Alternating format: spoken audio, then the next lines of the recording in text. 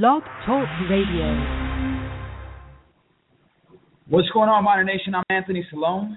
It's your boy Alex Nicolas coming to you. You know when we're coming to early in the week that it's urgent. On a somber Tuesday. Me, Anthony, we were texting each other all day, and we both had the same expressions on our faces, expressionless. The news just really shot my day down, man. You and thousands of other Miner fans, and obviously the news hit today that Aaron Jones is out for the season. Ligament damage is what is being talked about. I can't confirm that, but that's what they're saying. A couple ligaments were torn in the ankle. Again, not confirmed, but either way, he did have surgery today on that ankle and is out for the season. So that's obviously a huge hit to the Miner football team.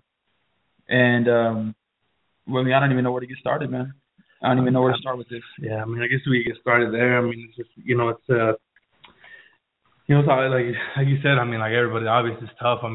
Where do you go? That's really the next question out of that. Where does this offense go? Where does this team go? The big thing that was noticeable, maybe not on TV as pretty much majority of people were watching, but when I was there at the game, is just how demoralizing that was to the sideline.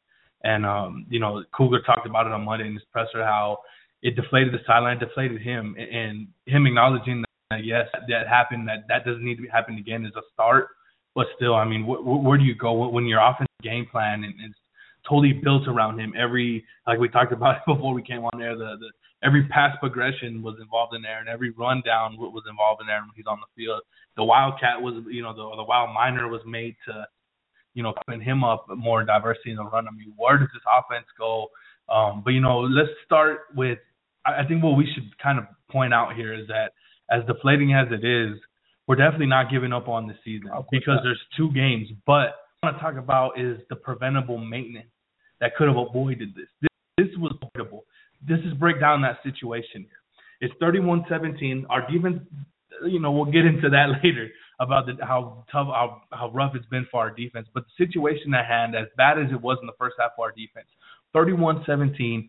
But correct me if I'm wrong, Anthony, but we had the ball with about 3 minutes left. Roughly. Basically an opportunity to kind of, all you really needed there was a first down. Yeah. You really just needed a first down, get into the half, down 2 scores. With the way Aaron was running, the way things seemed that they could go, being down 2 scores with the ball in the second half was not a bad position for us to be in at that Definitely point. Not. It really was Definitely not. not. And what do? We start in a situation where I talked about it earlier, where you compare this to basketball. In the last 3 minutes of a quarter in the NBA, the last 2 minutes of a half, one of your best players in foul trouble. What do? You sit them.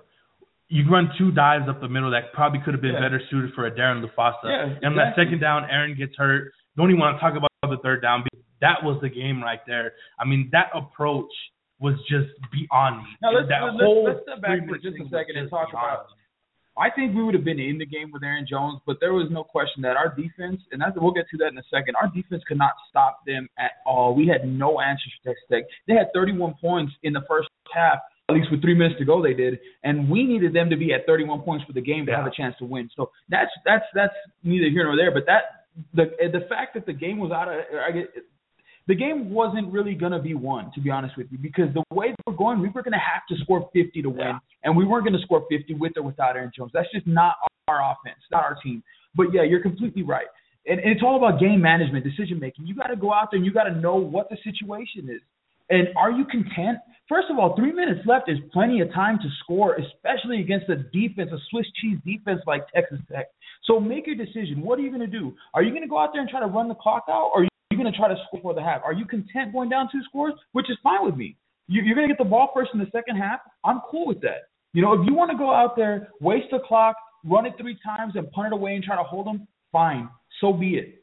But why are you doing it with Aaron Jones? Not only that, why are you doing it with Aaron Jones when you're already giving Aaron Jones 20 touches in the first half? That's crazy to me.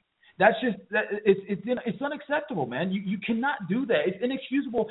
First of all, to give your star player, I understand getting the ball in the hands of your star player. I completely understand that. You always want to do that. That's going to give you a better chance to win the game. But when he's your only option, you're asking trouble. I talked to you in the first quarter of the Arkansas game, and I asked, what are they trying to do, kill Jones?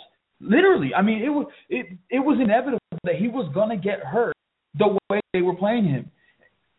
Like you talked about progressions, whether it was a run play or a pass play. On the pass plays, all of Leftwich's progressions was to Aaron Jones, if not throw it away. It was everything was to Aaron Jones, man. When you get the guy that has so many touches against, I mean, granted, Texas Tech isn't a great defense, but there's still some big guys out there. That's still Big 12 football. Yeah.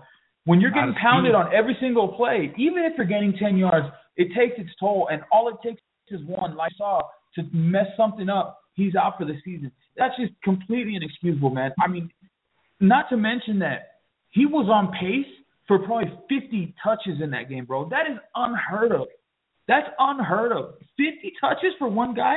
I don't care how many pounds. I know I've heard the excuse that they were talking about, he just seems like he's put on some weight. He can take it more this season. That's fine. You want to get your guy 25 carries a game, 30 touches, 35 touches? Fine. Do that against UTSA. Do that against Old Dominion on the road. Do that against FIU. I mean, these two games, it's just so simple. I mean, we're not coaches, and we're not going to come here and sit here and try to break everything down like we know what's going on, but it's pretty damn obvious that these two games were going to be hard to win with the game plan that they put ahead. And what was that game plan? Pound Aaron Jones. Now, I'll give them credit because in that second half of that Arkansas game, they kind of realized, hey, let's tone it down. Jones didn't play in the fourth quarter. I can't even remember Jones playing that much in the third quarter. But, I mean, it's just that game management situation has just been an issue with Higgins. And I don't know if it's Higgins or Cougar since day one. It's just been – and that was just, that really what I thought just really summed up the first game of the season was that last segment there in that second half. I mean, you really don't want to put blame when a player goes out because it happens. But at the end of the day, with the way that it unfolded, one of these coaches has to take accountability for the young man. In one of the threads on the comments. I'm so upset right now. I'm so angry that Aaron Jones is done for the season. But it is not about him just being hurt. It's not just the fact our star player is out. It's the fact that it could have been prevented. Easily. Now, granted, sometimes things are going to happen and guys are going to get hurt. And you know what? If it would have happened, some freak injury, some freak play, whatever. But when you do it over and over and over, and you just keep giving the guy the ball, you're asking for him to be hurt. And not only that, but everybody in the stadium, when Leftwich turned around, everybody in the stadium, much less the guys that are quicker, more athletic on the defensive side, knew that was going to be a slam right up the middle. And what did they do?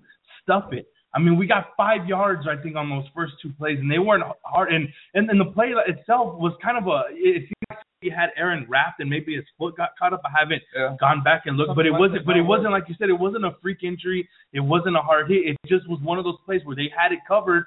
The guy, whoever made the tackle, had great technique, and Aaron's foot got rolled up.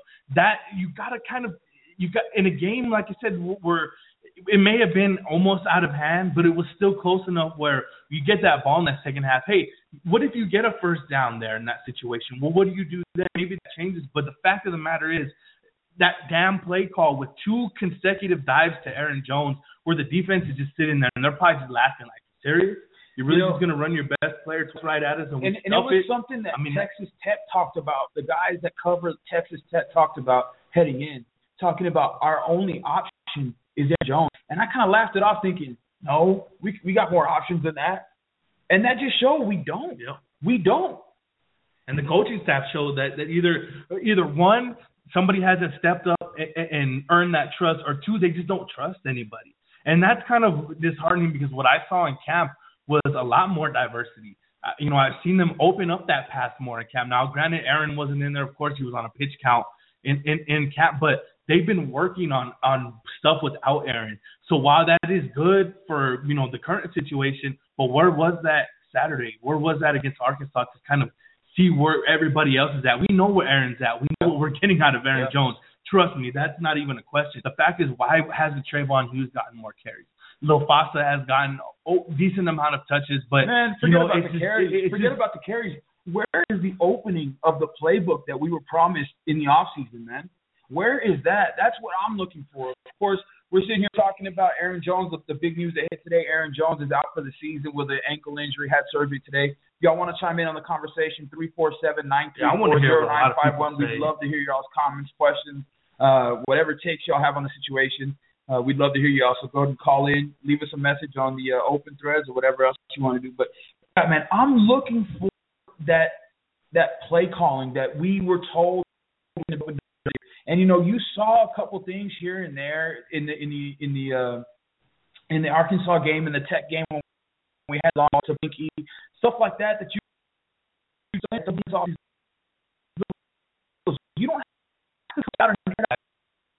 and do in the run game, or like you said, every single time we see leftwards turn around, we plays going, and you don't give yourself a chance, and you ask for injury. Of course, none of the coaching staff ever wanted Aaron Jones to get hurt. Of course not.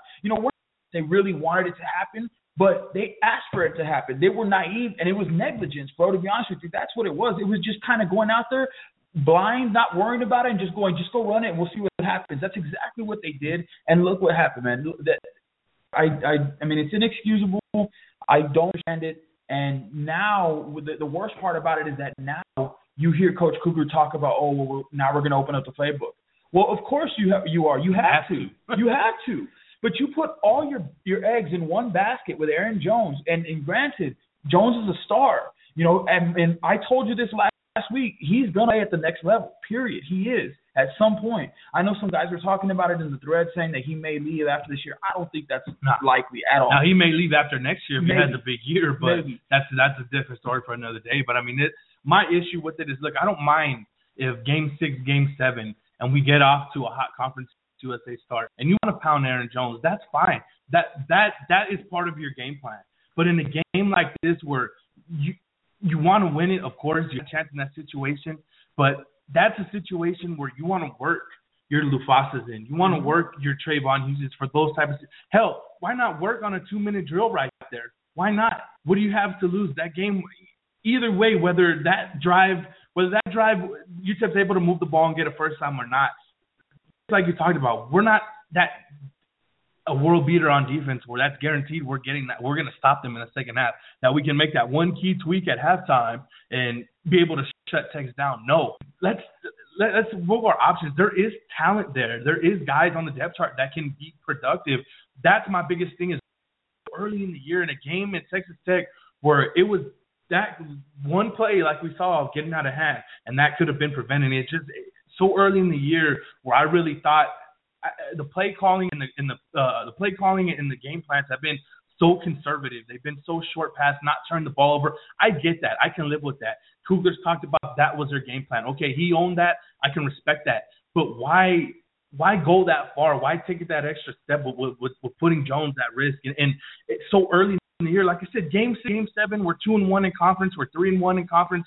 We have an opportunity to win a bigger game. Hell yeah, give Jones 18 carries in the first half, 20 carries, but not in Game 2 against Texas Tech when it's already seen that, look, we got to do something different here. Yeah. It's just this game management just has to get better. There was no question, man. Our defense at that point could not stop them. They had already scored 31 screens, points. So regular it was obvious that just handing the ball off to Aaron every single down was not going to work. It was not going to work. And yet, again, like we've seen so many times from the staff with the offensive play calling, just trying to shove that square peg in the round hole over and over and over and over. And it's just so predictable.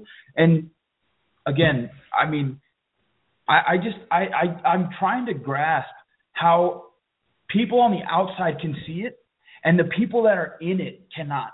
Because like I told you, man, and you were on the same page, and not only that, I'm sure plenty of other people out there listening to this right now know or thought, hey, why are you running Aaron Jones so hard? Why are you going to Jones every single play? Why are you getting him beat up like this on every down? In Game 2? In Game 1 and 2. And against Arkansas, it was almost worse. I know he got more carries in the first half against Tech, but against Arkansas, there was one stretch where he got like 4 or 5 touches in a row. You're talking about carry, catch. He's getting pounded every time, man. I mean, look, I don't even know what else to say about it. I don't understand how they could let this happen. I don't get it. Now, of course, hindsight is 20/20 and so on, but from the beginning, man, I saw this coming, and I'm sure many people did as well. you're asking for it. When you do this to a guy, you're just asking for him to get hurt. That's why they talk about, in the NFL, like the curse of 300 carries and whatnot. The guys just, once you put them through so much, they're never the same again, right? I mean, it's no different at this level. I agree, and it's just, where do you go from now? I mean, that's kind of, I guess we can lead into our next topic, and really kind of just to end that, it's not really, you can't really put a blame on the offensive line. You can't put a blame on Jones. The coaching staff just has not put this offense in a position to use all of his disposable weapons and all of them working on it in camp. That's what kind of frustrates me more, is because when I'm watching camp and the practice that I'm able to get, that's not the offense they were running in camp. They weren't just turning around and handing it. They were throwing. Receivers were running routes. There was 3 wides. There was tight ends in the slot. There was so much more diversity now. Okay, if you don't want to show your hand in week 1, well, you're showing your biggest hand, your biggest middle finger to a defense with Aaron Jones. It just does not make sense. I mean, these next 2 games, and we'll get into it, but there are big barometers before pressure needs to get put on the staff as far as, let's go out there and let's have a different approach, because the approach so far against these power teams, and let's not get this mistaken, we're here expecting wins against power teams. No, that's not going to happen. These first 2 games shown that UTEP is still 3, 4, 5, maybe even 6 recruiting classes away from competing. But at the same time, there are certain things that the coaches can do to kind of help out that and close that talent gap. Yeah. And we just haven't seen it. We just have not seen it against these first 2 games. So I guess the biggest question is then, like you're saying, where do you go from here? And we'll start with personnel-wise. I know that they already made the move to take L.A. Dow back from the defense, put him back on offense. I just saw, to kind of compare it to NFL, I just saw my team, Cowboys. I'm a Cowboys fan, whatever. Des Bryant. Don't put me in that R. Des Bryant, goes out with a broken foot, and now, you make a trade, pick up a wide receiver, and Bryce Bennett, or what's his name? Bryce Butler from San Diego State. But you try to make these moves to kind of make up and take the place of these guys, but you're never going to be able to do that. And it's the same thing here. I mean, you can move L.A. Dow from the defense to offense, and L.A. Dow's a great talent, but he's no Aaron Jones. Nobody on that field is. I'm not sure that there's another running back in Conference USA that's as good as Aaron Jones, and I may be a homer on that, but the guy is an amazing talent, and you're just not going to replace him. So personnel-wise, what do you do? I mean, well, obviously what they're going to do is La Fasa, and Jeremiah has really came a long way. I mean, he's more of that. He's been that short down back, that kind of decoy. We go 2 tailbacks, out of the passing game, good pass blocker. But the guy I'm really looking forward to, and I just really hope, this was the highest. I did my homework today on this, going through the past couple of recruiting classes. Trayvon Hughes is the highest rated recruit Kugler has signed next to Kalon Beverly. And that's a guy I really feel that kind of it was tough for him to get going against Arkansas. It was tough to get going against Texas Tech, even with their speed. But this is a New Mexico State game where Trayvon Hughes is a guy that's going to have a lot of I would call it pressure, because he's going to have a lot more carries, he's going to have a lot more responsibilities. And he had a really strong spring, and I know somebody brought that up. Somebody left a damn good comment on the Aaron Jones injury. Let me scroll down here so I can find out who that was and give him some love on here, because he was basically saying, where is Hughes? And it was from Dallas Mavericks, commented. Obviously, he's a disappointed fan, but I think he hit it right in the head about the highly touted freshman Trayvon Hughes. I wrote about him before. A lot of people are talking about it. Could be a guy that, like you said, you don't replace Aaron Jones, but he can come into his own, and that would be tremendous to see a guy like Jones or a guy like Hughes step up, because, like I said, we haven't had that big time, highly rated recruit, over the past couple of years. These all been really good project fits, schematic fits, but a guy like Hughes he has that extra gear that can provide more versatility than a guy like Lufasa, than a guy like L.A. Dow. So I think Hughes is that wild card to be able to step up. And not only this, but think about this for a second. Kavika Johnson. Yeah. But what if you move Kavika Johnson for tailback? And not only that, a great question we received on Twitter, which I don't think is going to happen, but do you go to a quarterback switch? Now, we talked about Mac Leftwich before, and we differ on it. And I'll start with my take. You can start your take on Mac. But I really think that Mac has executed this game plan. Now, he hasn't thrown for the big yards. he's been exposed his size. But I thought that he's played very, very well and has done everything the coaching staff has asked him to do. That's the type of guy Leftwich is, though. So now, if the coaching staff opens up more and lets him throw down the field and lets him look at his progressions and let the wide receivers, the speed guys, Jaquan White proved last week that he can scoot around a little bit. Warren Reddicks as well. Atre Golden. Where is all these variables, out of all the ones I just mentioned, where's that best option do you think that can make this offense potent in another area besides just turning around and handing it to 2-9? Well, here's the thing. It's not even just about opening up the playbook. You got to try different things now. You can't continue to be stubborn and go, Leftwich is my quarterback, or whoever's my quarterback, whoever's my running back, this guy. You got to start moving some pieces around. Look, as far as Leftwich goes, I think the guy's done a very good job. I think the guy has done a very good job. He's managed the offense. He's done what they've asked of him. That's all you can ask for. He hasn't made many mistakes. But I will say this. He's too small to play this position at the Division I level, period. Unless you're going to sit there and hand the ball off 40 times a game, which I don't think we're going to be able to do anymore. He's not going to be a great, productive quarterback as a pocket passer. I don't believe. Now, I'm not saying pull him.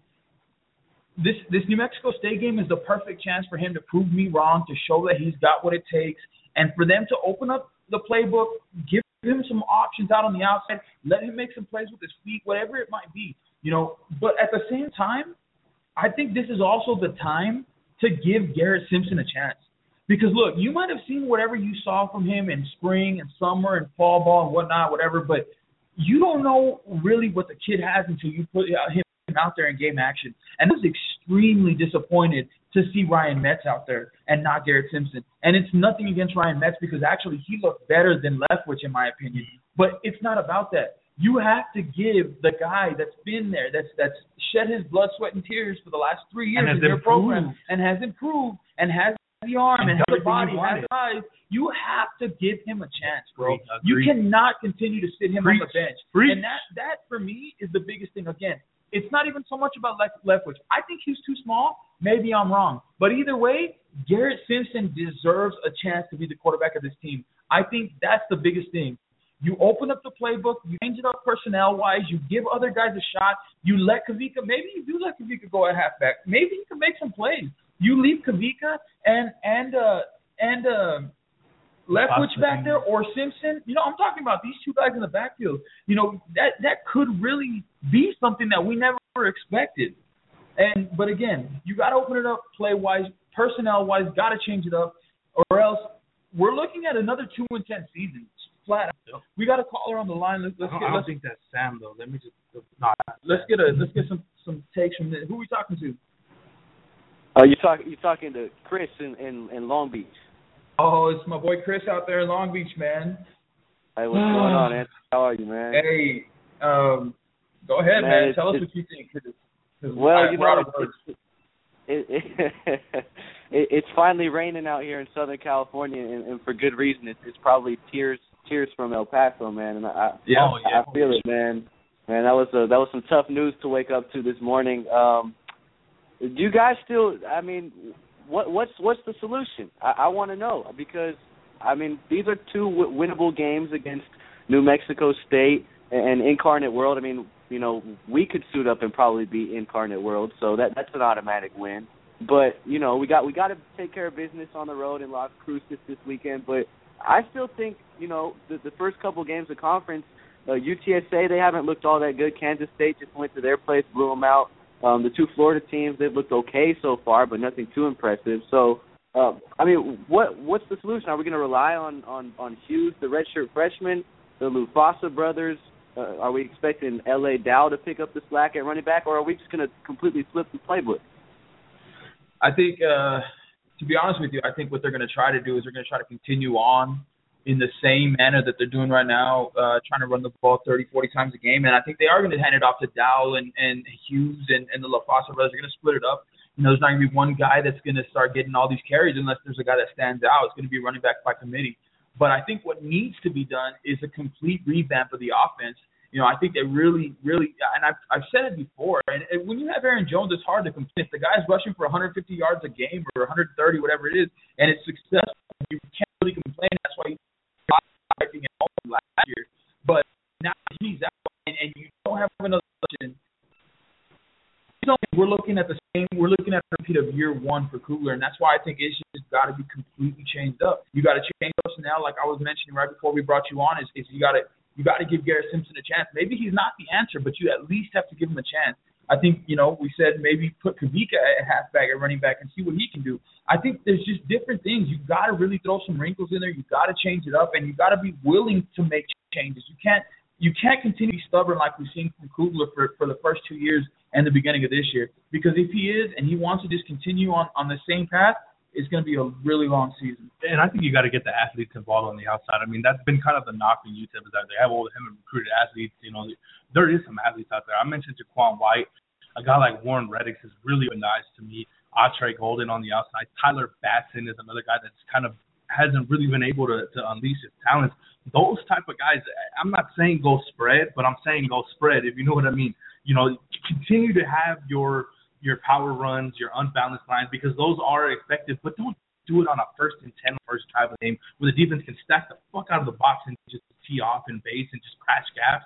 That's simple. That's not on the offensive line. That's just a knock on the coaching staff not using what they have, and there is speed on the outside. Like I said, I didn't see this vanilla offense in the fall. I saw a lot more different speeds, different wide receivers, different change of pace of guys, and that's what you got to do. Stay with what you want to do. Kugler wants to control that line of scrimmage, but at the same time, use the speed that you brought in and that has shown in camp that, hey, they can scoot a little bit, get them in space, whether it's a screen, whether it's a jailbreak, whether it's a slant across the middle, something simple to just get the ball in your big-time playmakers' hands, and I think that's my solution is just let's get guys out the box with our speed guys. And UTEP nobody knows that UTEP has speed on the outside right now. Unleash that. Yeah. Everybody just thinks we're a power run. I think and Chris, I want to hear what you have to think about this, what you have to say about this. But I think that's something that could have potentially kept Aaron Jones healthy. Exactly. You know, because you didn't look. Aaron Jones is going to make plays no matter what. The guy's a super athlete, a star, so he's going to break that 91-yard run. He's going to go for 150 to 20 yards against a weak defense like Tech. But you really don't give him a chance to be successful in the long term when that's all you do is hand him off the ball. But when you start spreading it out and guys on the outside make plays, you keep the defense off balance. You keep them in check, and you allow Aaron Jones, you allow the running lanes to open up. And I think that could have really helped him and kept him healthy had they been doing that against Tech. Because then Tech couldn't just crash gaps. Tech couldn't just stack the box. And I think we might not be having this podcast right now. I don't know, but what do you think, Chris? No, I agree with you. I mean, the comparison that comes to mind when you're talking about college football running back kind of being overused, I'm not saying that Cougars overused Aaron Jones, but like you said, you got to take advantage of your athletes. I mean, Atre Golden is one of the best athletes in college football. I mean, he's approaching the kickoff return record, and I mean, we haven't used him for shit on offense in the first two games, man, at all. So I'd like to see him get more involved because I don't know. Remember when he switched from running back to wideout against Old Dominion last year, and he just went off. You know, I think he had a touchdown on a wide receiver end around, and he had a touchdown reception as well. I mean, that's when we got to see what Atre Golden could do at that receiver spot. But when talking about Aaron Jones, you look at a guy like Todd Gurley last year. Look how much Georgia used that guy, and he ends up tearing his ACL. I mean, it's bound to happen if you continue to just pound the rock with Aaron Jones. So I mean, it sucks that it happened this year. I mean, hopefully we get him for 2 more years. Hopefully he's not just the guy that is gonna kick ass next year and then go to the NFL. Hopefully we get him for 2 more years after this year, but. I mean, I agree. I mean, you got to use the guys on the outside. You know, like you said, Tyler Batson, we haven't seen much of him. Warren Reddick, I know he was big in El Paso. I think he played high school ball out there. I want to see more of him on the outside, too. And I want to see the tight ends utilized. I mean, Hayden Flinke, he's looked so good so far. I want to see them get the tight ends more involved, something that Kugler wants to do. But as far as that quarterback spot, I love the job that Mack has done so far, but I think a lot of what he's done, he's relied on Aaron Jones. So I want to see what Leftwich does without Jones, because if not, then I think we're going to be forced to pass more. I don't think Leftwich is our best passing option at quarterback. I think you have to, like you said, maybe give Garrett Simpson a shot at quarterback. Yeah, man. Couldn't agree more. Great takes.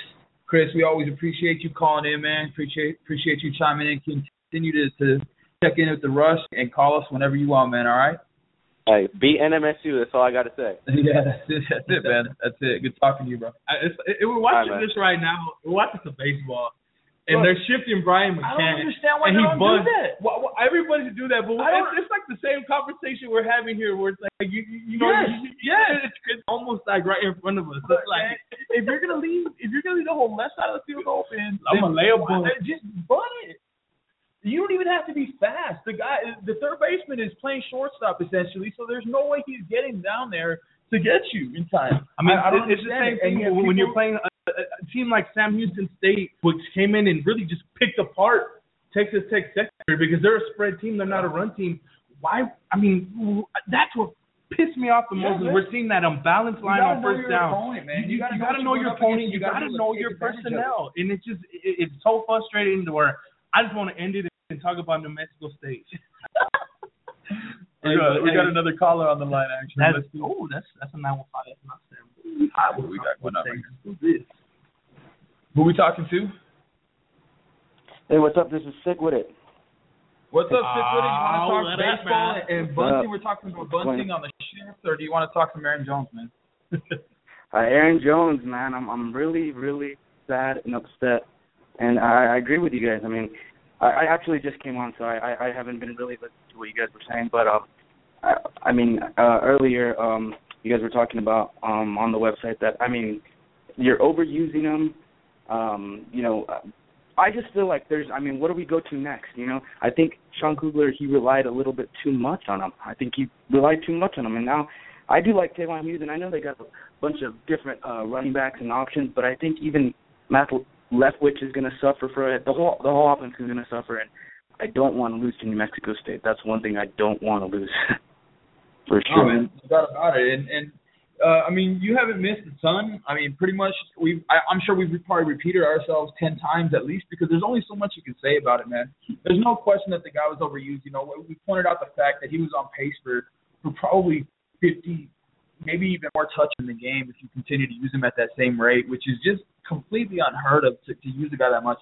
And again, you're just asking for something like that to happen. And now that it's happened, you know, it sucks. I'm sure that Kugler feels terrible about it. I'm sure that Kugler is, you know, I thought about trying to reach out and maybe talk to the coaches for the podcast, but, you know, as Alex put it, they're probably just, you know, even more devastated than we are, man. I mean, that's their star. And not only that, they put so much faith in this guy, which rightly so, but they put so much into him. They invest so much into him.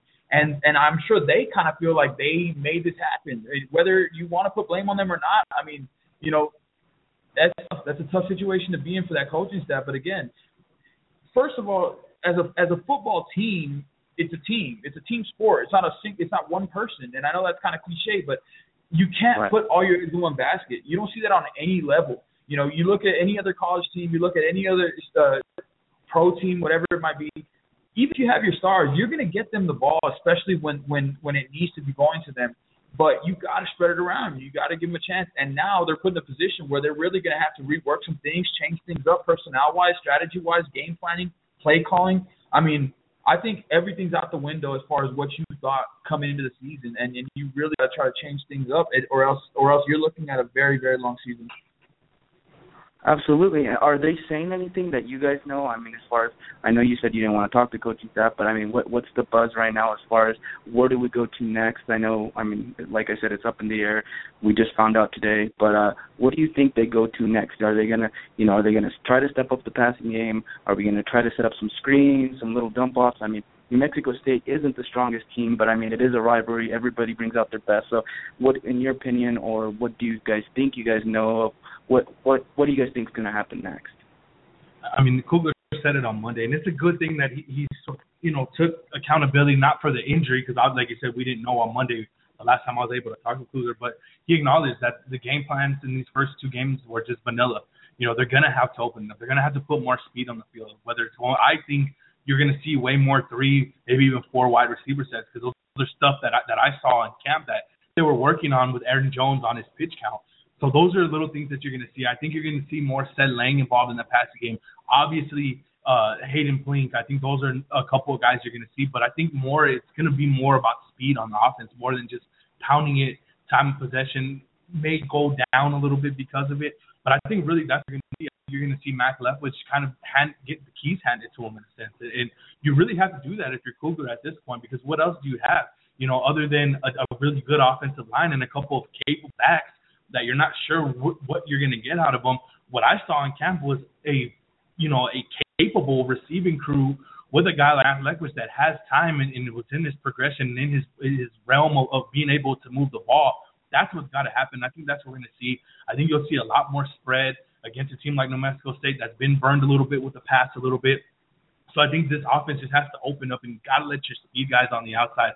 We've talked about it with our last caller, Batson, Warren Reddick, Jaquan White, Golden. Those are guys that now all of a sudden become part of the game plan when they were just kind of 2 or 3 touches, 4 or 5 touches maybe, and blockers.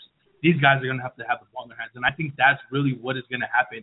And I really think they're going to have to go through that. If they want to win these next couple of games, because not only that, look at what comes up after. Like, you got to be able – you see Coach Cougar talked about they're going to have to change their identity. I think that's what we're going to see, man. So, hey, stick with it. Always love talking to you, bro. We got to run, man. Really appreciate you calling in, man. We'll catch you on the threads. We'll see you around, man. Good comments, bro. Hey, thank you, guys. Thank you. Man, there's going to be, we might see a whole different UTEP team coming up this Saturday, and that segues us in to our next guest from BleedCrimson.net. Sam Watson joins us to talk about the Aggies as we are on a hot Tuesday podcast here at The Rush. What's going on, Sam? How's it going? Well, you would think that it was storming and hell had froze over in El Paso today. We're good, man. How about yourself? Not too bad. It's going to be an interesting game. Oh, no doubt about it, man. So, we've kind of – it's kind of the same thing with UTEP, I think, with Mexico State, where we haven't really gauged too much on how this team is going to be, because New Mexico State opened up with a power team. UTEP's opened up with 2 power teams.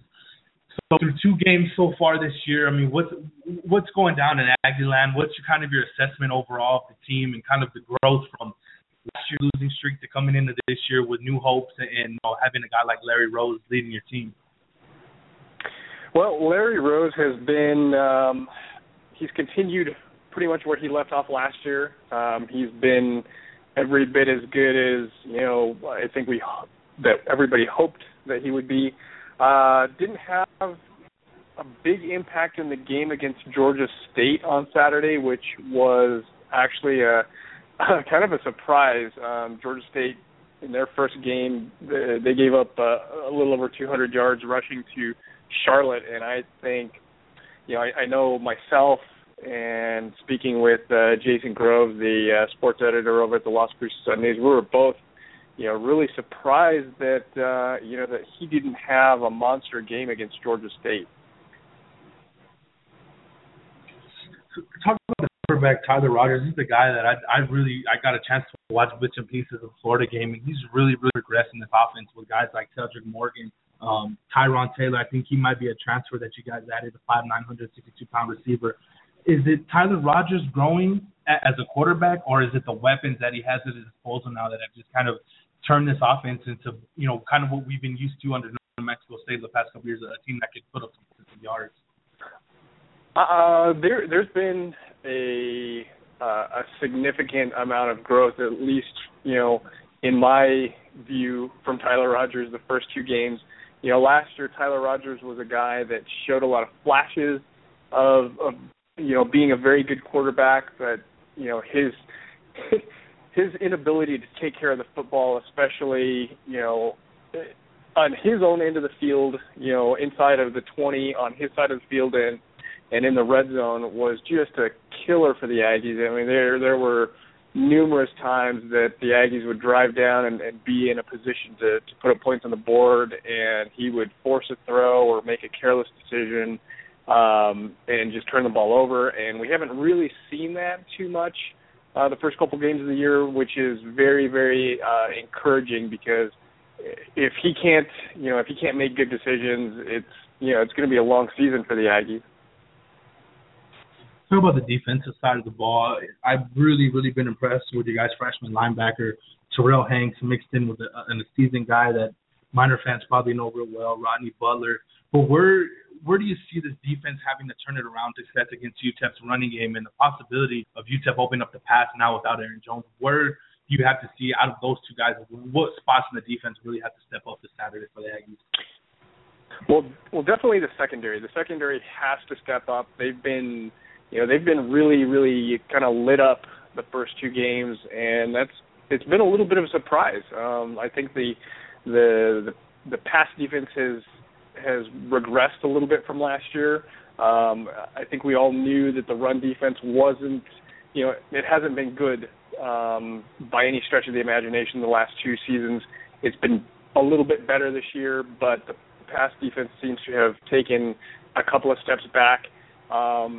That's a little bit of concern for me going into this game against UTEP. I know that UTEP hasn't had a ton of success or hasn't really tried to throw the ball a lot, but I think now with Aaron Jones out of this game, out for the season for UTEP, they're going to really, I think, explore the passing game a little bit more, and against an Aggie defense that has shown itself to be pretty vulnerable against the pass.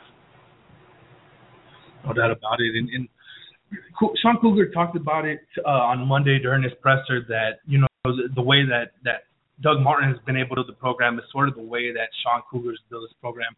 What are you seeing on the recruiting side of New Mexico State that makes you feel that Doug Martin not only is helping the team kind of get better now and compete in the Sun Belt, but showing that, in the next couple of years that things could really turn around and we could see some things from New Mexico State we're not used to?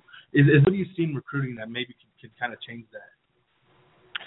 Well, I think that they've been able to go out and find some nice, players out of high school that, haven't been necessarily recruited by a ton of schools. They've maybe been passed over a little bit, but really his philosophy has been to build from the high school ranks, to bring in four-year players, to kind of avoid as much as possible going the junior college quick fix route.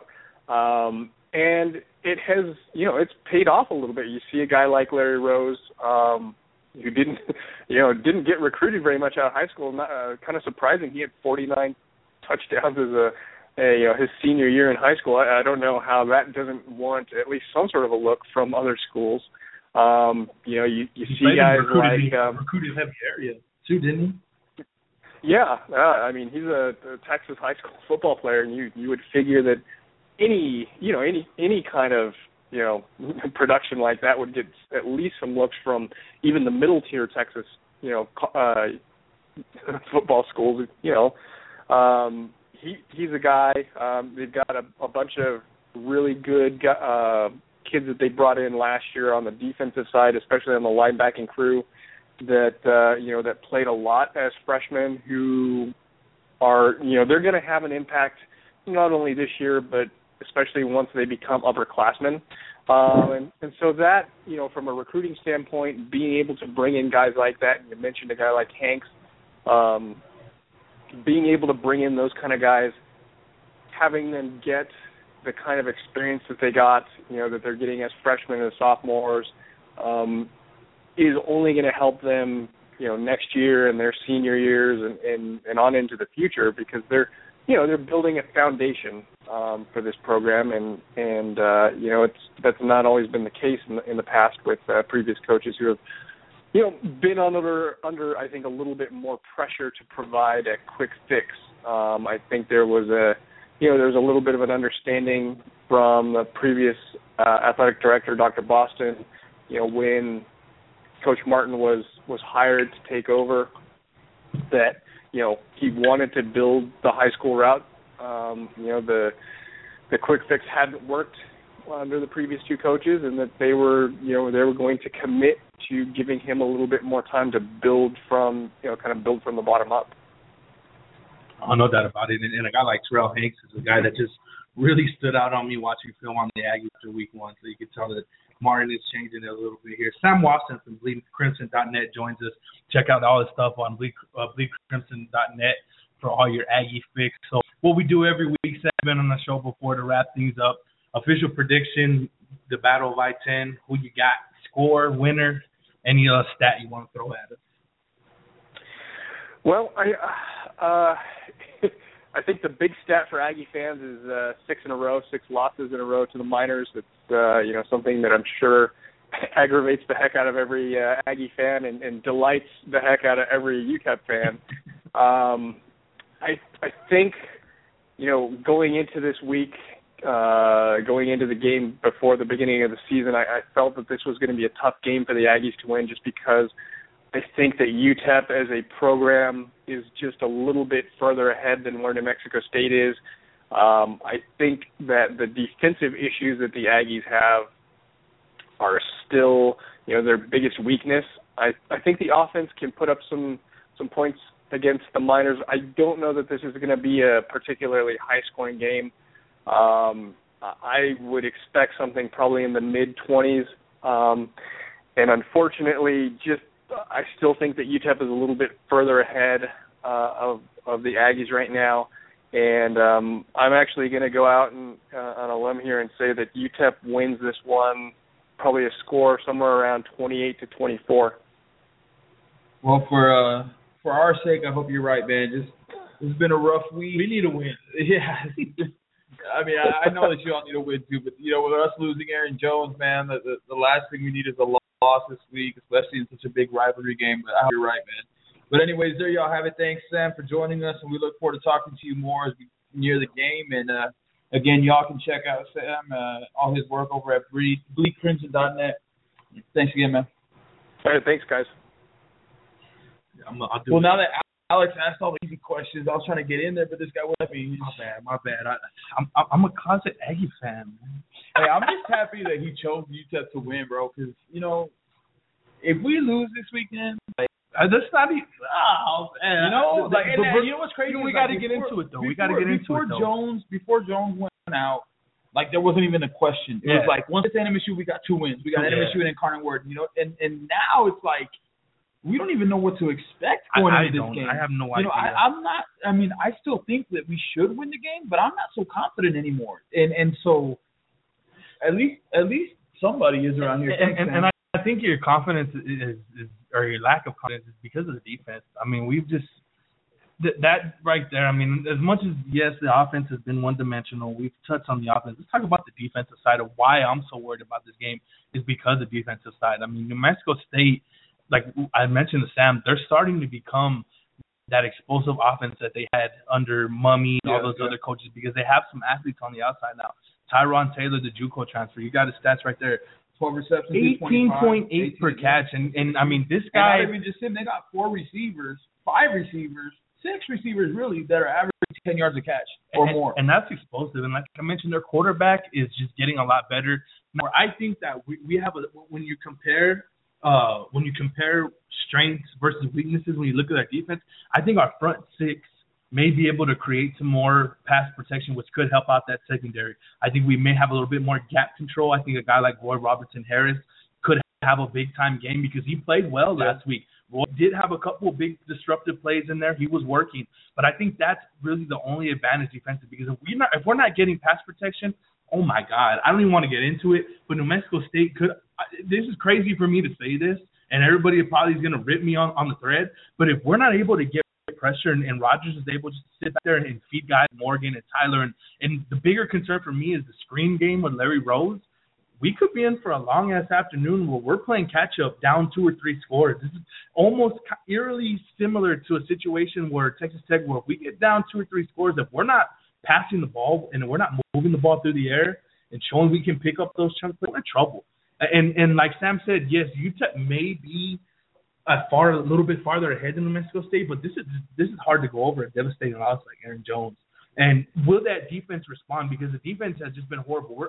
We're right now last in the nation, giving them 9.2 yards per play. I mean, pretty sure in every other statistical category. Yeah, I was actually looking it up. You got to create some type of turnover, because you're going into a hostile environment. As weak as crowd as they are, man, what's so frustrating is that this is Kugler's 3rd year, bro. And the offensive play calling is one thing, but defense should be an area that we should be better than we are. Yeah. Last year, respect respectable. Last year, it seemed like we took a step forward. Huge step forward. You know, we were a type of defense that, you know, we were going to give up a big play every now and then, but for the most part, we were a bend, don't break defense. You know, we got teams were going to get yardage against us, but for the most part, when we needed to step up, we were going to step up and make that stop, in a big way, get off the field on third down. And honestly, we have not seen that once. Not an ounce year. of it. Not even once. And that's just like, we've had 2 pass breakups in the past 2 games. Two pass breakups. That's got to change, and it starts with that front six. I really does. And I asked Cougar about this because I don't know. I guess I've always, ever since I played from Little League, I've just always been a student of football. So when you see me kind of break down things, I hope I don't lose people in my writings when I talk about stuff. But I wanted to know, what is it? What is it going to take for that front six to mesh with our secondary in this 4-2-5? Because I think that's important. Cougar, it was kind of surprising to me, but he said getting guys back like Ish Harrison and Tron Robertson for a communication part. So it's not so much scheme. It's not so much we're not filling our gaps or we're not techniquely right. There's communication. And now that he's saying that, when I go back and look, that, yeah, there is a lot of what we saw in year one where we're the team, you know, playing these NASCAR offenses and they're ready to go, but our guys are still looking at the sideline like, what the fuck am I doing? Where's my assignment? You know, that, to me, that could be a big thing to have a guy like Ish Harrison, who Broomcliff El Paso Times wrote today that he's back at practice, so that's a big thing. But the biggest thing that Cougar pointed out, my biggest question, how do you get that pass rush? It's communicating. That's what he's saying. So that's something to watch. And I know I've reading some message boards, reading some comments on Minor Rush, some guys that may be a little further along in my football knowledge. Communication they bring up, Cougar hit on it, and that's really going to be big, especially against another air raid team like. And my concern, what I asked about Cougar, is that screen, because Texas Tech exposed the shit out of us with those speed guys, especially when we were trying to bring. And that's what's going to happen, guys, you know, and that's what's going to happen for UTEP. So my question was, how are you able to stop that? And his response was, well, we got to make plays on the downs where we're not blitzing, so we can keep balance, and that's really going to be the key when we call a blitz. I mean, you got to get creative with your blitz, man. You got to get creative with your blitz, because you can't just bring 6-7 guys on an all-out blitz. We saw it once or twice against Tech. They dropped off the screen and they were gone. You know, and you can't do that. You got to get creative with your blitz, your stunts up, you know, and just it's effort, it's communication. You just got to get there. You just got to want it more than the other guy, because honestly, in football, man, that's what it comes down to. Who wants it more? It's when you're playing a position, especially on the line, for the most part. Now, there's times where you're going to get chipped and whatnot by second. For the most part, it's one-on-one on the line. You know, you're going up against the guy that's lined up across from you. So it's who wants it more. Does that guy want to protect his quarterback more, or open up the hole more for his runner, or do you want to go and make the play more? And that's what it comes down to. You just got to want it. You got to go out there and get it done. There's no excuses. I mean, you can sit here and talk about X's and O's and what you can do differently and this and that, but when it comes down to it, you got to have guys that are just going to make those plays, man. I agree. And the biggest question, we've talked about, well, what does UTEP go next on the offensive side? Well, with the defense, the lack of defense that we have, we know obviously it's ball control. That could be your best defense. But at the end of the day, we had 40 minutes to Texas Tech 19. That's crazy. And we still let up 69 points. Bro. Yeah. So, I mean, what do you do at that point? Or do we go back to the Mike Price days where we're trying to just outscore teams? I had to throw it in there. I had to throw it in there just to throw people up. But, I mean, at the same time, that's what we're dealing with when you talk about a game like New Mexico State, where Sam is kind of giving the UTEP defense a little respect, saying that this game could be in the 20s. I don't see that. I really don't. The bottom line is, to be successful in college football and football in general, you have to be balanced, man. You have to be balanced in some way. I'm sorry. It's like I was telling you before the show. How many teams out there do you see that are that run the ball 80% of the time, that are successful on a regular basis? Who? I can't name a single. Not even team. Alabama. You look at triple option teams, Army, Air Force, Navy, those teams. But even Alabama's fairly balanced. Yeah. You know what I mean? Exactly. For us, Leftwich throws for 140 yards, and we're like, man, he had a good game. Career high. It's like, come on, man, that can't be the case. I understand. We're not going to be an aired out team under Cougar. We're not. You know, you're not going to have quarterbacks throw for 300 or 400 yards, but they should throw for 200. They should have a game where they throw for 300. Couple touchdowns, you know? the tight end exactly. getting 4 or 5 catches a game. That's how you are successful at this level, man, with balance. You can't be so stubborn and just think, oh, I'm just going to build this offensive line that nobody will be able to touch, and we're going to be able to open up holes for anybody to run through, and we're going to run for 300 yards a game. It's not realistic, and it's just not going to happen. You'll do that against NMSU. You'll do that against the Cardinal Word, but there's some respectable defense in the Conference USA. So just a lot of things to look at in this Aggie game. I mean, and then also you throw in the fact that it's a rivalry. You hope that emotion can kind of help overcome, the loss and get guys fired up to play football again and to play. And those are the type of things I want to look for as this team. Nicolas talked about, you got to come back mentally. The big thing with this team, they've been beaten, yes, physically, they've been burnt, but mentally. I mean, I saw a team with really bad body language. I saw Hayden Plink walk out of an interview room. I've never seen a UTEP player ever display that type of frustration. I've seen them pissed, but where he just, of course, I didn't ask questions, but it was the same bullshit questions. When it comes down to it, mental. These guys are athletes, bro. They're competitors. Yeah. Nobody out there on that field, Division I athlete, wants to lose, wants to go out like that, and wants to go out because every one of those guys I'm not gonna say everyone, but they're mostly alpha males, bro. Yeah, they're guys that think that they can get it done on their own. Give me the ball and I'll do it. And some of them can, some of them can't, whatever. But that's where that frustration and that disconnect comes from, because they feel like they're not being trusted. They're not being given a fair shake, the opportunity to make plays to win ball games. And look, Texas Tech and Arkansas, whatever, man. Chances are going in, we were going to start 0-2. The odds were we were going to start 0-2. But you didn't even give them an opportunity to start 1-1 or 2-0. Toledo went into Arkansas and beat them. Tell me that Toledo is that much better of a program than UTEP is. Now, I know historically, in recent history, they've had more success, but this isn't some power program that went in there to SEC country and knocked off Arkansas. It was the Toledo Rockets. UTEP can get to that level so where we can pick up those wins. It's been since 1967 since we won a game against a power conference team, bro. Come on, man. And what is it going to take to get us there? I don't understand why. I feel like I'm going off on a tangent here, but it's a good tangent though. I'm entertained. We get these coaches, and I loved Mike Price, man. I really did. I was a huge Price fan, and I think he's been the best coach that we've had here in years, bro, since Bob Stahl.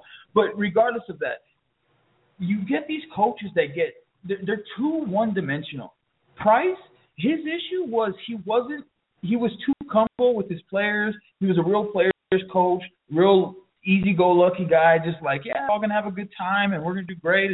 And you can win like that at Washington State when you've got good athletes. I'm not saying we don't have good athletes, but when you've got those top-tier athletes that don't need to be pushed and don't need that discipline, when you've got those guys that are going to go out there and perform regardless, you can win games like that.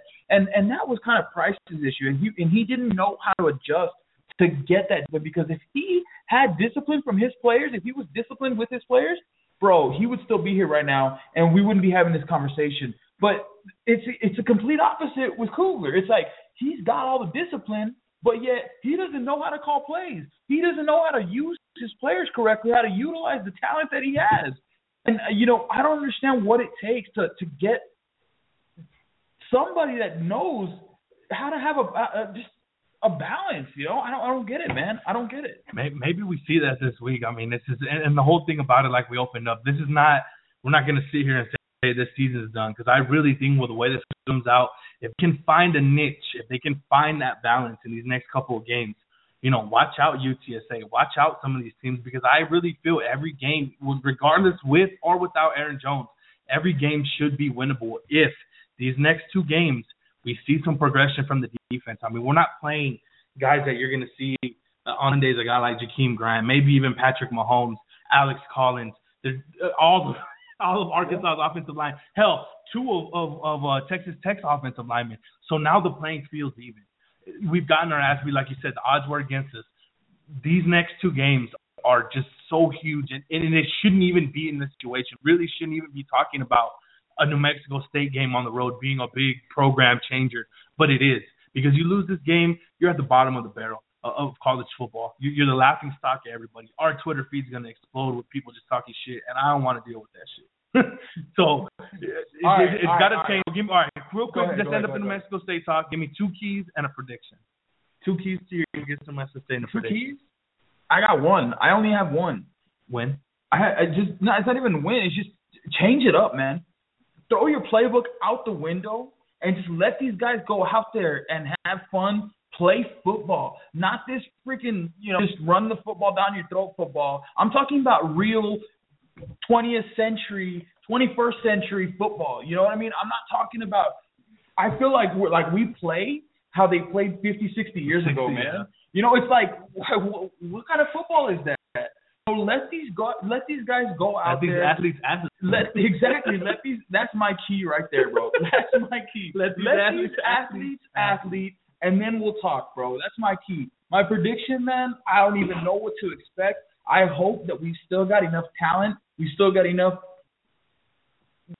I don't even know what to say, but just enough from the coaches to get a win in this game. Because if we lose, man, God help us all. I agree. God help us all. I mean, that's kind of one of my keys. Let our athletes. And the second key is get some damn pressure on the quarterback. Yeah. Let's get some sacks. Let's get some TFLs. Let's get a turnover. That's got to happen. We got to play behind the line of scrimmage they were last year. Got to be able to turn them over. Those are the 2 keys. If we're not getting the pressure and we're not turning them over, we don't win that game. I don't care what our offense is doing. Our offense is that good against a defense like ours. So I think it's going to be in the 40s, 30s. Give me UTEP by a late touchdown or stopping a touchdown, but confidence got to get breathed. But before we jump into our CUSA breakdown of our power rankings, we're kind of running short on time, but we got a caller on the line. What's going on, man? Who's this? This is Greg from the West Side. How you guys doing? Oh, Zelka Miner himself. What's going down, bro? I'm doing fine. Hey, you guys are doing a great job, man. Keep it up. You guys are taking the forefront here of keeping us informed. You know what? Aaron Jones is a classy young man. His family is. Very, very sad situation what happened. I mean, look, he had a kick-ass game on Saturday. That's the way I can put it. And, just unfortunately, I guess there's a lot of people are saying he was left in the game too long, considering our abilities. But he will be back next year. Can you imagine him and his twin brother Alvin, juniors, in the same team with our experienced team? The offensive line is going to be better, defensive line, the quarterback, whoever that may be, are going to be better. So, the future is good. Yeah, and you know what? I couldn't agree with you more, and that's really something that we haven't touched on much. I mean, we said it in the past, but today on this episode, we haven't really talked about how much of a class act Aaron Jones is. I mean, the kid could really have gone off, been pissed off on Twitter. You see this happen all the time where things happen in the locker room or wherever it might be, and these kids go off on Twitter and start saying stupid stuff. But Aaron Jones, you don't see that, man. You see him read people just giving him well wishes and kind of just out there just showing, again, how much of a class act he is, and that's definitely something that we should be talking about. You know what? One of the things that Coach Cougar's brought is, I think, respect and class. A lot of these young players all run into up around the university, whatever, out and about, and they're classy, they're mindful, they're respectful. Yes, sir, thank you, nice to meet you. And I think that's part of Coach Cougar's, his character, hey, you want to be on this team? This is the way you need to act, and it's a good thing. Hey, I want to reflect. First of all, I want to challenge everybody in El Paso. Yeah, we're, not starting off the season so great, but guess what? Friday is Orange Friday. Whatever. We're all wondering, man, our top players out. What are we going to do? Oh, play the Aggies, bro. Get your damn orange out. Let's orange out El Paso, people. Right. And guess what? Get your ticket to Las Cruces. No, nobody's going to show up because of these. Just get your ass up to Las Cruces. Period. Gas is under my wife and I are going up there. They're giving away $10 tickets. There's no excuse. You're right. Dude, my family and I, we get a hotel room up there. We make an event out of it. We have the last, every other year, the last 10 years, take our pups. We have a great time. A couple of little memories, little rivalry. This is a rivalry game. Would you agree? Our biggest rivalry. Do y'all remember about 10 years ago? You all remember Ebok? Oh, yeah. Franklin High. Y'all remember that? When we were up there, a couple of things with that game. Didn't he go nude? Didn't he go full nude? Right? He went on the field. I mean, the dude's buffed, right? I mean, he'd already finished his career at UT. He was playing indoor football and doing all kinds of stuff. Dude's a stud. Went up there and stood in front of the New Mexico State football bench and taunted them, did his best Lou Ferrigno, and ripped off his threads. Dude, do y'all remember that? Yeah, I remember that. It was nuts. And then the cops, he had to go towards the north side of the Sun Bowl because the cops started chasing him. That was funny as hell. Now, in remembrance here, on the very first play, as I remember it was Mummy's air raid offense, whatever. It was a little screen pass to receiver. The late, great UTEP minor, what is it? All right. Forgive me. Thomas Howard. Thomas Howard. Y'all remember that? He took off. He saw that play develop. And as soon as the receiver got the little lateral pass, before he even had a chance to think, okay, 1, 2, 3, Thomas Howard laid the boom on him. Y'all remember that one? Yes, sir. I mean, God bless Thomas Howard. That was another class act. Walk on, good guy. So that's a couple of stories of the rivalry. So again, El Paso, bottom line, get off your ass and let's go support the Miners. As I'm looking out over the beautiful west side, I see this beautiful orange sunset. And it's saying, you know what, long live Miner Nation. But anyway, I just wanted to throw out a couple things there. You guys are doing a great show. Keep it up, and I will listen to you guys. Good stuff, man. Good point. You kind of brought up the energy because we were a little somber, so I appreciate that. I appreciate great points, man. And then, look, I wasn't going to quit supporting the Miners just because Aaron Jones. Yeah. I know you about either, that. But there's definitely a lot of people that are going to use this as an excuse to now stop going to games and whatnot. And that's kind of sad, man. That team is out there. Giving it their all. They were out there 8:30 this morning, busting that ass. We got to be out there supporting. So no doubt about it. Great comments there. And that pretty much wraps up our UTEP segment, man, our UTEP only segment. Just God help us all if we don't win this weekend, but let's move on. That's all you say, man. That's beautiful. Let's move on. Let's talk about some Conference USA action. We had the Conference USA Power Rankings Week 3 released this week, man. And I don't know where I'll start by just talking about UTEP for a second. I had UTEP down at 11. Then I had them 10. I don't know where you had, but 10. They're still coming in the top 10. They're still ahead of Charlotte, ahead of FAU, even ahead of UTSA. I might have had them at 12. I don't even remember, man. Maybe UTSA, maybe. But even UTSA hung with Arizona, man. And they hung with Kansas State in the third quarter. Yeah, but, I mean, look it off. Top team Marshall goes down. Western Kentucky moves up into first place. No brainer. Rolled it off. 14 first place votes. One guy somehow, some way, somewhere out there voted. I want what he's smoking. 193 total points. 14 first place votes for Western Kentucky. 2-0, coming off a great win and a great game against Louisiana Tech. And they've got Indiana this week and a chance to really move ahead and show how good of a team they really are. The way I looked at that game at first was Western Kentucky should have blew out La Tech. But that's discrediting La Tech because La Tech's a damn good football team. So that's a very good win. Very, very, very good win for the Hilltoppers. They got Indiana this week. Remember when we're sitting here watching them play Vanderbilt and we're like, that offense. You're starting to see that pick up with that air raid. I think they put up a lot of points against Indiana. Indiana kind of they didn't put as many points as I thought they would on FIU. So I think FIU's got that defense. I think that's kind of what held that game down. But yeah. But either way, big win for Western Kentucky, and that Kentucky game fits right into their MO, man. They're both gonna want to go and score a lot. So that was just a great win. And jumping into our number 2 team, La Tech, a team that I'm still very impressed with because Kenneth Dixon is the stud around there, but their secondary and their front 6 guys are just their whole defense is ridiculous. They have so many weapons on that offensive side where when they come in here in late November, whatever it is, to play UTEP, we could be possibly, this is just my take, I really think La Tech can get on a roll. Now, I know they got Kansas State this week. I don't know who else on their schedule. But this is a team that looks like a top 25 team. That's crazy. Yes, Alex, you're a crazy motherfucker.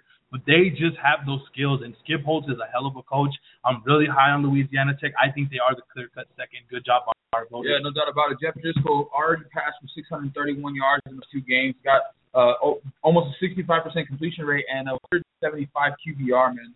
So that's pretty damn good, and that's obviously leading the way for a guy like Kenneth Dixon. even though he hasn't seen the touches. He's going to get He will get them, but he hasn't seen them just yet. But even at that, he's averaging almost 9 yards a carry. So that's a scary team to look out for, especially come conference time.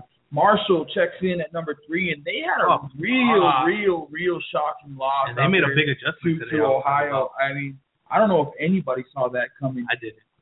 Vegas, I don't know. I don't even know if the line was on that one. What was the line in that game? I have no idea. I'm trying to remember. I know I'm pretty sure Marshall was favored, but the big thing with Marshall, I was reading today, scrolling on Twitter, that they're going to go to a 2-quarterback system. So, I mean, the first quarterback that I saw, I can't remember the guy's name, but when they played Purdue, he looked well. He missed some passes that, if you watch Marshall a couple of years, that's an easy touchdown for Rakeem Cato, but I really thought the guy was improving. So now they go with the 2-quarterback system. Going to be very, very interesting to watch a team like Marshall over the next couple of weeks, even though their slate probably isn't as strong as others. But, I mean, that's going to be used to see how they kind of adjust, because their defense is very good. I mean, I think their defense is very, very manageable to run the table in the East still. Devin Johnson doing his thing, 21 carries, 170 yards in that game against Ohio, 8.1 yards a carry. But that's just what was most shocking about that is just the 10 points, man. It's not necessarily just the loss. It's one thing if they would have gone out and Ohio scores 50 on them and they score 48 and they lose in a barn burner. But that's what we're used to. That's what we're used to with Marshall. But, that 21-10 win is kind of shocking, especially considering Ohio was in the game at Idaho, and Idaho was one of the bottom feeders in all of Division I or FBS. So that wasn't really expected. But they'll have a chance to bounce back this week as they take on Norfolk State at home. Rice comes in at number 4. They're up a spot from last week at number 5, and they've got North Texas this week. They open up conference play, got a chance to open up against one of the, I don't want to say the worst team in Conference USA because we really don't know yet, but one of the bottom teams in Conference USA, a chance to get to 1-0 and bounce back from really what was a complete ass kicking against Texas, bro. Even that score, it ended up 42-28.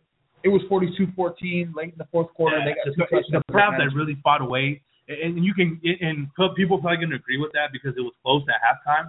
But still, that speed difference. I mean, Rice lost a lot of speed on their with Callahan and those corners that they had, their linebackers, even their two big defensive tackles in the middle. I can't think of the other guy. But Texas really exposed them with the big play first half. And yeah, you're right. That first 5 to 10 minutes of the third quarter got away with some turnovers. Texas had some big plays. So Rice, I think they're going to be they're still number 2 in the West. That running game is going to be dirty with Dreyfus Jackson and Dillard at number 1. I can't think of the name right now, but I mean, this is a team that's they might couple shootouts in Conference USA play because, like I said, I feel they've lost some speed on the defensive side, but their offense and that run game is going to be a key for them. They look decent in that first half, but like you said, that speed difference from Texas was just it was pretty amazing, jaw dropping. You almost kind of give UTEP a little bit of credit for kind of not really hanging in, but it just looked total opposite than what I saw earlier in the day from when I came home and saw Texas and Rice. No doubt about it. Moving on, number 5. Middle Tennessee State 1-1, and that was an interesting game because if I'm going to say, I checked the score in the second quarter and it was 14-3. Now against Alabama, that to me that's pretty damn respectable. So there's something there. And I talked about, and I pretty much sucked off Middle Tennessee last week. And I think their defense. That's been your dark horse, no pun intended, but that's been your dark horse contender out there for Conference USA East. But we'll find out, and then we'll talk about Charlotte in a second. But this is the week we'll really find out what Charlotte's made it because they come in at 2-0.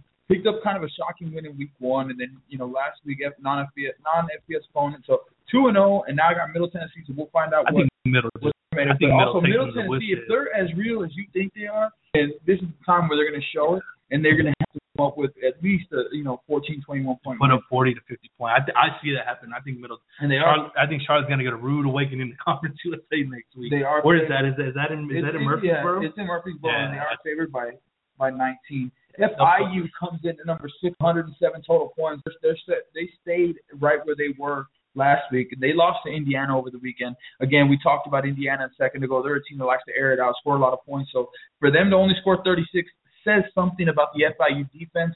But FIU was only able to put up 22 points. So, I guess the jury's still out for them. I'm not sure what to expect. I read a Q&A with the Indiana SB Nation where they basically expected to put up 50 points in that game, where it was kind of like a given to most of them. And so that's good to see FIU. Like we talked about, they have a really good defensive back. I think it's Leonard, his name, and I'll learn the defensive lineman's name as I go on. But those two guys, like I've been saying, they're good guys to build around. They get Gooch and some type of offense is going to be a dangerous team in that little middle to lower tier in the East. Southern Miss coming in next. Now, they had that Mississippi State game in week 1 that ended up 34-16, but they were in that game until the end. And this is a team that could be scary. They put up 52. It's Austin Peay, so I'm not sure what to make of that. But this is a team that has got some pieces, and they're definitely much improved than they were a year ago. And for me, I mean, just seeing what they've done in the first 2 weeks with Nick Mullins out there at quarterback,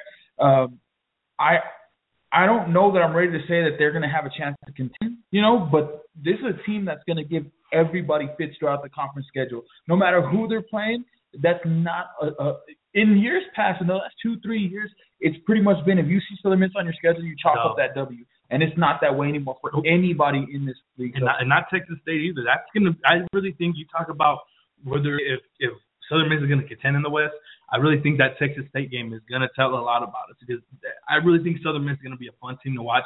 But Texas State, they got some talent too. They're a middle-of-the-road type of team in the Sun Belt, and that's really, I think, the biggest game on my radar is that Southern Miss Texas State game. Especially on the road. Yeah, if they're able to put up points, like I feel this team will be able to, I think they're going to be that next kind of generation of the old CUSA offenses where they're just putting up points. If they can do that against Texas State, watch out for the Golden Eagles because I think they will be back, not back to that top 25 level that they were, but back to competing in their division, and no doubt about it.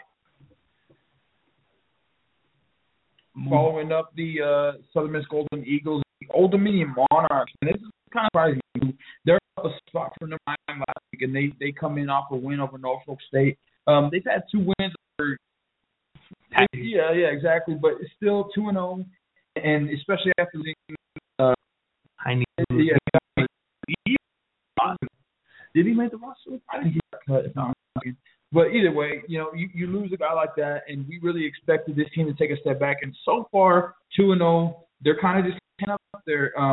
They got a chance to play NC State, prove their worth, but I'm not sure. I think this is kind of where we find out that Old Dominion, they're not. What is it? They are who we thought they were. But you got to watch out for sophomore running back Ray Lowry. He's got already 3 straight 200-game rushing for them. So while we've kind of been introduced to Old Dominion as a passing team, this is a guy, Ray Lowry, that I saw that really impressed me last year. So it's not really surprising to me to see him go off like that. But like you said, they're the people that they've been playing with in their first 2 games for him to run over 200 yards. That's going to be a big question. But they'll be tested. They sell out every game. NC State at home. That's kind of another game that's on my radar, kind of a 1A, 1B that I really want to see. That'll really size up the Monarchs to see where they're at. I think NC State wins that one big, but I think the Monarchs are going to have their licks. That's going to be a big one to watch to see where they're going to land next week after that game. This team that we know is the UTEP Miners, second at number 9, down 2 spots from last. Somebody voted them like 6, dude. When I was looking over it, we only have like 4 or 5 base UTEP riders out of our 15. I had them. I think either 11 or 12. I don't even have it at this point. But more than anything, and this was even before the loss of Jones, because most of us didn't know that Jones was going to be gone. I figured he'd be out for at least the next 2 weeks. Yeah, for sure. I figured even if you could, that you'd hold him out these next 2 weeks. But so again, this was before we knew that he'd be gone for the rest of the season. And the big thing is about it a little bit, but this defense has just been unable to play as those one complete unit and make plays, get off the field on third downs, and that kind of stuff is going to come back on you later on in the season, man. If you're not able to get off the field on third down against some of these better passing teams in Conference USA, it's going to be a very long season. So until I see any progress from them, I don't think I can move them up, even with a win over NMSU and even with a win over, Incarnate Word. Even sitting at 2-2, I don't know if I can break that top 10 lead. It's going to take a lot for me. I had UTEP right on the 10th spot, and you hit it right ahead. I got to see something that I'm going to feel that's going to translate into conference play to move the Miners up. And I had to keep them out the top 10. this week. Charlotte 2-0 coming in at number 10. They're up 2 spots from number 12. They beat Presbyterian 34-10. Another team, I think they Georgia State. So they got a decent win in week 1. I think I had Charlotte definitely ahead of the Miners. I think I had them 9 or 8, but they're up there number 10. They're moving their way up the lineup here, up the rankings, and they've got Middle Tennessee, as we talked about a little while ago. So they'll have their chance to prove it, or it could be a reality check and send them back down the rankings. But Florida comes in at 11-2, 40-20 to Miami, and it was pretty close for about a half. They were down, if I'm not mistaken, they were down like 20-17 early in the third quarter. Wow. And my couple big plays, and it was actually one big play I think that they had that was like a 3rd and 12. I was listening to highlights of it, and it was like a 3rd and 12 or something that they couldn't get off the field in that play. They scored a touchdown on or something like that, and that took it to like a 2-possession game from there.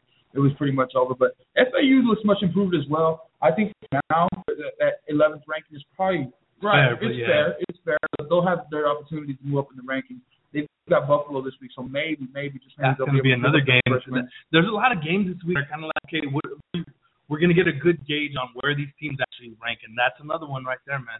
Number 12, UTEP. I think this is a bit unfair because UTEP has been pretty competitive. A lot of people put them last, man. Like, we had like 3 or 4 people that put them last in the poll. I think that's probably all on maybe.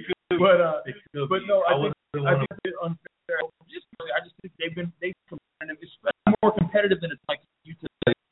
So just that in of itself should be putting them ahead. But either way, UTEP at number 12, coming off 2 losses to the top team, got another one this week. I think their scheduling was kind of like, this year, and they were probably thinking that they could possibly be an independent. I was reading some stuff about that. What? Yeah, that made, like when they first started out, that there was possibility of that. That their scheduling in the future was kind of being played. They've been independent, so now we're seeing that, and I think that may hurt this team because I think Oklahoma State they got them last year. Oklahoma State's a lot better. They come in ranked 25th. I really hope that a big loss doesn't fracture a team like UTSA because, like you said, they played competitive. And that was the big thing last year. I think so many losses just kind of split that locker room.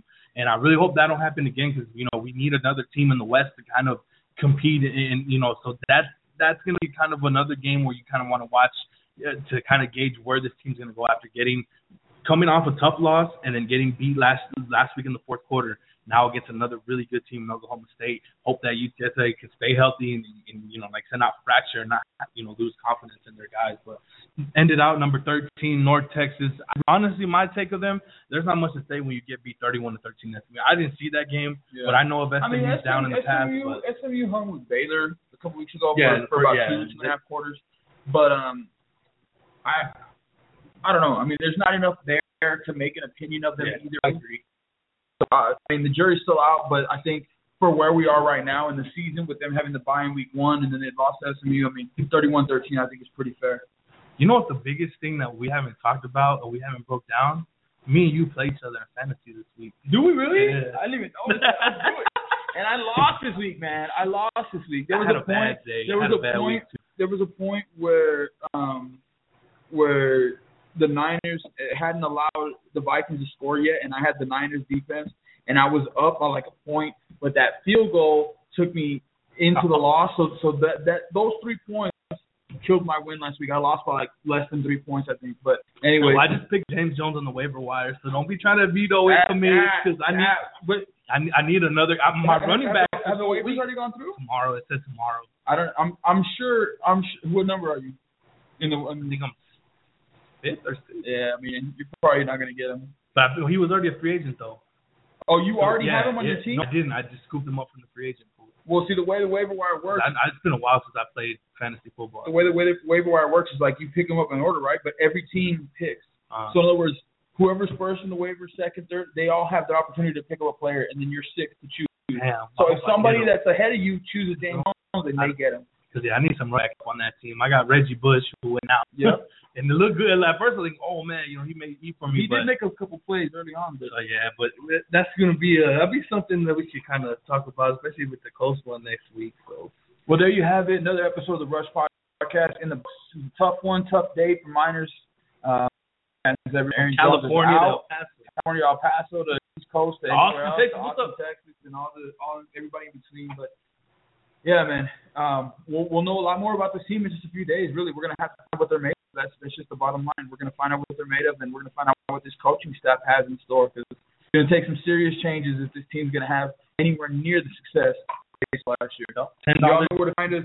minerrush.com, Facebook.com/minerrush, at SBNRush on Twitter, and you can find on Snapchat at Papi Chulo Sexy 915. Right? I changed it. Too many of these. Never mind. I'll check it out later.